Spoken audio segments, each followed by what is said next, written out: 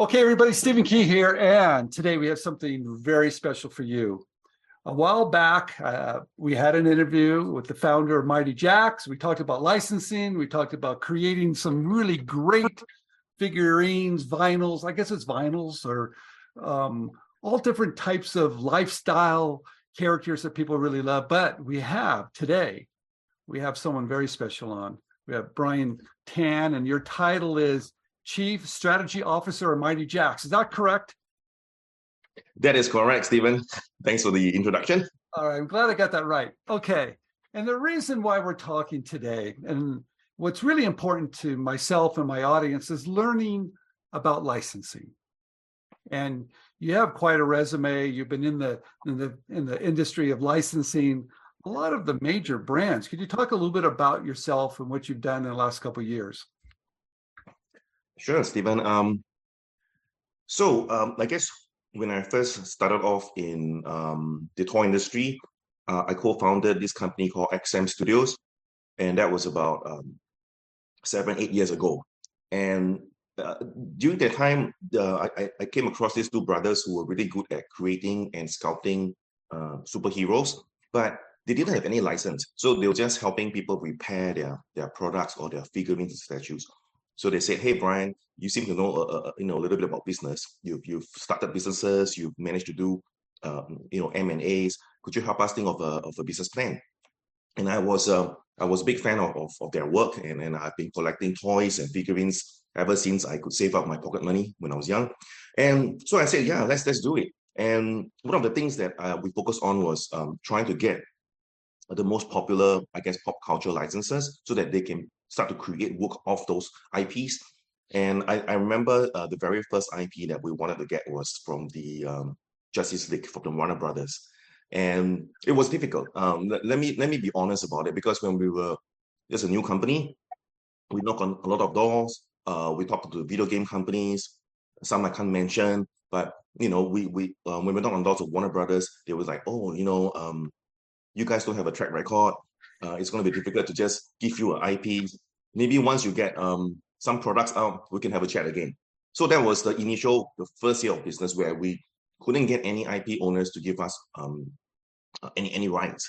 So we decided to change the strategy a bit. This time, we kind of invested into creating prototypes of the figurines that we had dreamed of doing. So we started off with some Marvel superhero characters. That was during the time where the Marvel movies were just becoming popular. So we did a couple of Marvel characters like Iron Man, Spider-Man, and we did it as if it was, we poured our heart and soul into making those prototypes. So we did 2 to 3 of those prototypes. And we decided to set up a meeting with the Disney team. We lugged the huge, heavy statues over, and we set the whole thing up as if we were in Shark Tank. And we presented the products. And I think that was probably the key, because the first thing when people came in the room, they saw something on the table and they were like, "Wow, what is this?" And they were instantly sort of, I guess, interested in what we had to offer. And then from there, we naturally progressed in talking about having the licenses for the territories to do the products. And that started off. Once we got our hands on the Marvel license for Southeast Asia, and the rest was history. We started just churning out all the products and all the superheroes. And that's how I got started. Yeah, I want everybody to understand this a little bit, because I got involved in I've been licensing my own ideas for a long, long time. And I became a Disney licensee.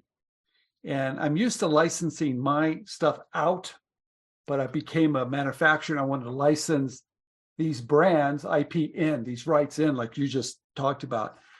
And I remember they have some qualifications. You have to be in business and you have to show a track record. I mean, they're not going to license their brand to someone they don't even know or has no track record. So it's kind of difficult to do unless you're showing them something pretty unusual. So you must have shown them something they really liked. Yeah, I think that was the angle. We showed them something that we thought was going to be a game changer in the industry. We've never seen high premium, high quality statues of that of those formats where people could switch out different parts and it will create a different story based on what parts do you interchange on the figurine itself. So then that caught their attention, and I think it helps, like you said, that we also started to show a little bit of the background that we've been doing a bit of work on a commercial side for Universal Studios and all that. So they say, okay, we'll give you guys a chance to try. Okay. Now let's talk about Mighty Jaxx for just a minute, because we had Jackson on. He talked about his first licensing deal, how he drove out to California and was like, he told me the story. He couldn't really believe how he got the first deal. So your job, and maybe correct me if I'm wrong, you're looking at those type of partnerships going forward. You're looking at what is the next thing to license. Is that correct? Is that what you're doing at Mighty Jaxx today? That's right. So one of my key roles here is to sort of look at the trends and predict what we feel will be where the consumer trends will be interested in. It's almost as if we are spotting new IPs that we feel has got potential. Okay. And then we sort of invest in them early on so that we get the products out before the shows even hit the ground. Now, how do you do that? Now, let's talk about that for just a minute. You're trying to look ahead, look at the future, find those properties that people are going to want to purchase. How do you do that? How do you look for trends? Do you travel? Do you go to trade shows? Do you watch? Do they send you? I'm sure they send you early releases of what movies are going to be. But how do you do that? Explain to everybody. Sure. There's a couple of I guess a lot of angles we look at, right? And like you said, one of them will be a lot of traveling, going to licensing shows, going to attend Comic Cons. And I guess when you're on the ground and you talk to people and you have coffee with various, whether it's collectors or fans or just industry peers, you start to get to form this pattern of what everybody's talking about, what they think would be the trend moving forward. So that's one side of it. And then within Mighty Jaxx itself, we have a process where we have this sort of a step-by-step process where we route through all IPs and ideas. And we do two types, the qualification process, where first of all, we look at things like the subscribe base, the views on the YouTube. And this gives us a hint of how popular they are. We rank them sort of by order of popularity. And then it goes to a soft internal kind of voting system where the sales guys, the commercial guys, the product guys, they will all chip in with the ideas on like, okay, on the market, there's a lot of products like this already for this IP. This is going to be tough for us to make. So we have all these different views from different disciplines of the industry chipping together. And then from there, we have an overall score. We say, okay, these are the shortlisted ones that we think works great. We send them and present them to Jackson, and Jackson says, all right, let's go. That's kind of like the whole process. Okay, so you're getting input, you're on the ground, you're talking to people, going to things like Comic-Con, so you really see what's happening and you know your audience. But still, there's a risk here, isn't there? And you're minimizing the risk a little bit with probably doing limited runs. And I want to talk about how do you determine that. But at the end of the day, you have minimum guarantees that you probably have to agree to and pay those companies, because that's how the game is played. So there's risk here, isn't there? Yeah, there's well, I guess in a way, all businesses have risk, and like what they say, no pain, no gain. So the risk, like you said, is common. What we try to do is to mitigate the risk by, first of all, when there's an MG given to us, for example, let's just say if it's 100 grand, then what we do is that we take that MG, we do a reverse calculation of what does that translate to, how many products, how many SKUs we need to produce within the contractual period. So we kind of reverse work backwards and say, okay, this is the minimum number of designs and products we need to sell. And then we try to buffer and plan a little bit more so that we safeguard ourselves. Okay. So that probably determines a little bit about your limited edition type of thing, right? That's right. Okay, because you do something really special is that, and a lot of people don't understand. Let me explain this. If you hold back the number, it becomes real special. If you're only going to produce so many, it becomes has more value. So is that part of the equation when you're doing the math, determine how to pay back those minimum guarantees, saying, look, we're going to limit it to this much, put the value on it this much, and hopefully we sell. Is that how that works into that calculation as well? Yeah, it's kind of like that, right? Just to go a little bit deeper into that is that one very important, I guess, distinction between toys and collectibles for us is that collectibles needs to be, I guess the scarcity model works. It's got to be limited edition. You got to feel like not everyone can get their hands on it. I think that's the attraction of the hunt to search for treasure. And to do that, there's various ways to do it. It could be, for example, we could limit the number of the production produced. So that's example, 500 pieces worldwide. Another way we could do it is that we could collaborate with the artists involved to create limited edition, say, signed postcards or signed artwork that is given out with maybe the first 200 purchases. So there are various ways we could kind of create that I guess, that limited feel. But it's very important, like you said, and what we want to really focus on is not how many limited edition stuff we sell, but we also focus on what is the secondary market value. Because yeah, because it's almost as if that you could sell 200 or 300 only, and you could make less profit, but that's fine. If those 200-300 on the secondary market, everyone's kind of flipping them, everybody's wanting to pay premium above retail price. Now that elevates your brand, and then it makes your second piece easier to sell out. So that's one of the I guess a deeper thought into how we price and decide on quantity. So you have special artists that take these well-known brands and you change them a little bit too. All right. Yes, sometimes a lot. Sometimes a lot. And I really like the way you do that. So you have to pay the artist and you have to pay the licensor too. So you're paying two people out of this. That's right. That's right. All right. So that gets a little trickier too, doesn't it? It does. It does. I think we worked out a pretty reasonable or fair system where there's actually three scenarios with us right now. The first is that we just work with the licensor. So that's very simple. We just pay one royalty fee percentage to the licensor, and that's it. Now, once we loop in an artist, now artists also have their original works. Sometimes we don't collaborate with the licensors; they just do their original work.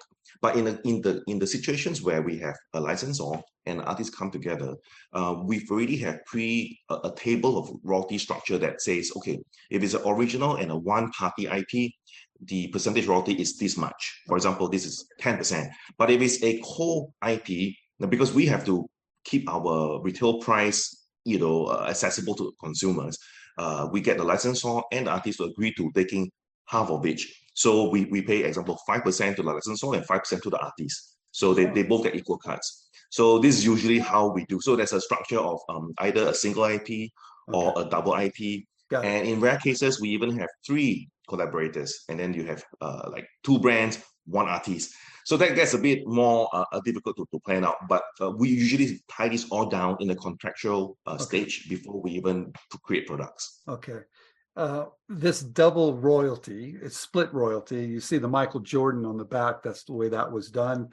I got a piece of it. Michael got I think you get the bigger piece, Michael, but we split the royalty. Okay. So, all right. Thank you for explaining that. Sometimes people are a little confused. Okay. Let's talk about the royalty rate that you're paying the licensor. It varies. I mean, sometimes these brands that you want to license are really, really popular. So they demand a higher royalty. Just like if I was an inventor, if I have something really hot, I may be able to leverage a higher royalty. How does that all work? And are you the negotiator with this? Are you the one that's kind of trying to get a better royalty, a lower royalty rate? Is it you? I mean, how does that all work too?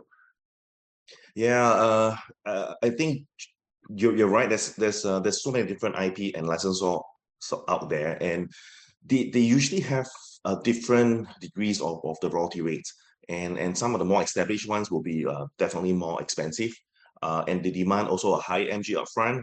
And some licensors, maybe they're trying to get their brand out, so they'll be more willing to say, okay, we don't charge you an MG. Okay. Just pay us when you sell products. So there's usually me and the licensing team.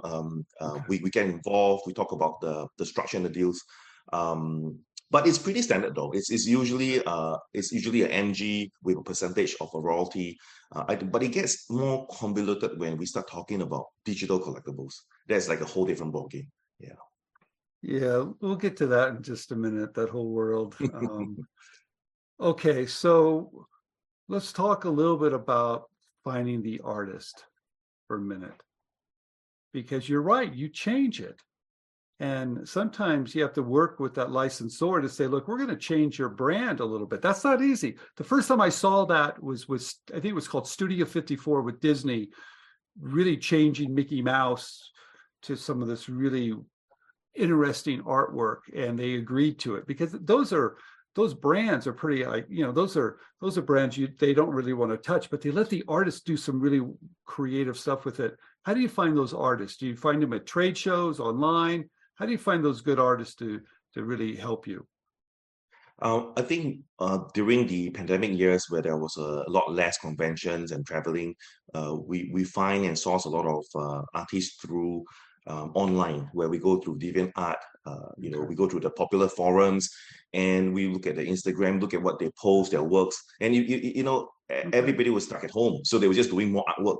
So there was a lot of artwork to sift through. So we have like an in-house team of the entire creative team. I think was 50 to 60 people.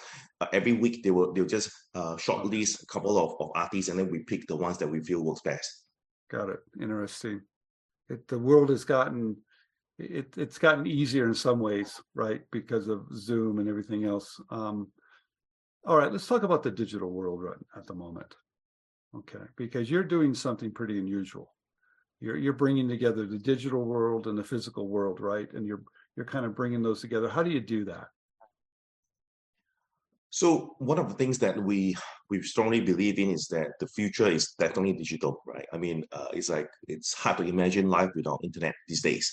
So and I have four kids, right? And my kids spend way more time in the digital world than they do socializing out there. Like my experience is, I want to go out, have a drink, have a glass of wine with my friends, and we want to like socialize in physical, kind of get to know people, hug people, and all that.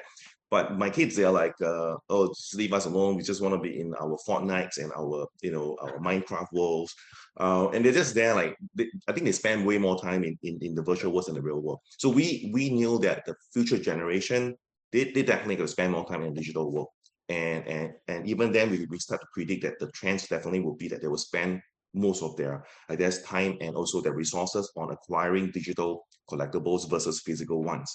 So that's why when we were thinking about, okay, how do we bridge this? Because toys is still a very traditional physical item that once you buy them, you unbox them, you put it on the shelf, and you kind of forget about it. So how do we extend the shelf life of that? So we decided that all our toys are embedded with the NFC chip. It's a way that once you get it, you put your mobile phone device near it, like 5 centimeters, it detects the chip and it authenticates and registers the products. That's the first key step. It makes people, okay, I want to know that I've paid money for a real original stuff.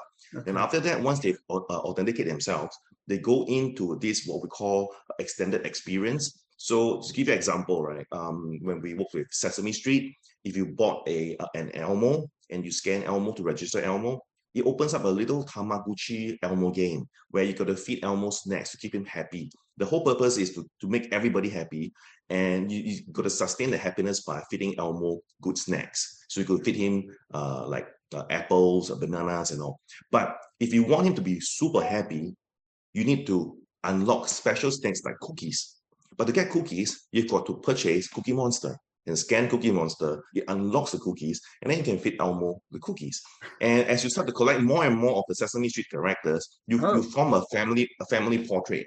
And this family portrait you can then share with your friends. You say, hey, look, this is my collection journey. I've got all my happy family of characters, and they're all happy. And the happiness index is so high. So then there are little contests where these collectors start to compete and say who has the happiest collection. So this is where we try to bridge the gap between you collect something physical, but beyond that, we want to extend that enjoyment of that fandom of the IP, so they can interact with it through this digital mini game. That's what amazing. We did with that example. Well, congratulations on everything and picking the winners and doing some amazing things. And I just want to thank you for sharing part of how that really works. And my audience loves licensing. They realize they're trying to come up with ideas to license out, but a large part of my audience is thinking about, if I'm a manufacturer, how do I license in? And you're doing a great job with that. So thank you so much for this interview. Welcome. If there's anything you could say or suggest at the end, or maybe paint the future? What are you looking at next? I mean, you're bridging the gap between the physical and the digital. Is there anything you're going beyond that you're thinking about that you could share? Anything new, really cutting? Yeah, sure. So as I was talking about, from a physical to cross over to the digital world, and we realized that a lot of the old traditional licensing models may not work the same way, because with digital collectibles, it's not the same in the sense that, let's say for traditional toys, there's the usual manufacturing stage. You got to produce the physical stuff, and there's cost to it, and then there's a lot of logistics. You got to ship it to different countries, and there's FOB, there's all these terms, But when it's digital, none of that exists, because it's digital. You just put it on a platform and people buy it. There's no manufacturing of sorts. There's no factories that's got to be pharma certified. So it creates a different contract experience. And then they have smart contracts for NFTs, which is a different kind of contracts, because the Web 2, the Web 3 means that, simply put, the Web 3 folks now have ownership of the assets. They could own the product, Yes. and they could own the digital collectible, and then they could also, I guess, do stuff with it, right? And that means that they have to have a sort of a personal contract with the item they've just acquired. So that kind of changes the whole structure of the contractual work for the traditional stuff. And everyone's still trying to figure that out. There's no template. Every licensor we spoke to, they have a different terms. They have different royalty rates, and they have different expectations. So it's been exciting, but also a little frustrating to work that through right now. So will there be a time where you won't do physical, but you'll do digital just by itself? That's happening too, isn't it? Oh, I think we had this debate internally, but what we've come to believe as a group is that it's impossible for us to just, I guess, migrate 100% to just digital, because Okay. we feel that the whole purpose of it is that we believe in the word phygital. It's got to be a bit of physical, it's a bit of digital. And the reason is because that even to get to the digital world, you still need physical connections, right? You need a physical handphone, you need a modem, you still need to eat, even though you could spend a whole day in a virtual world, you still need to drink. So we believe that it won't just be 100%, and it has to be a good mixture of both. Got it. Brian, thank you so much for this interview. This is fantastic. It's very exciting. And I'm looking forward to maybe having you back next year to see what's going on. But thank you so much for this interview. Thank you, Stephen. It's been a pleasure.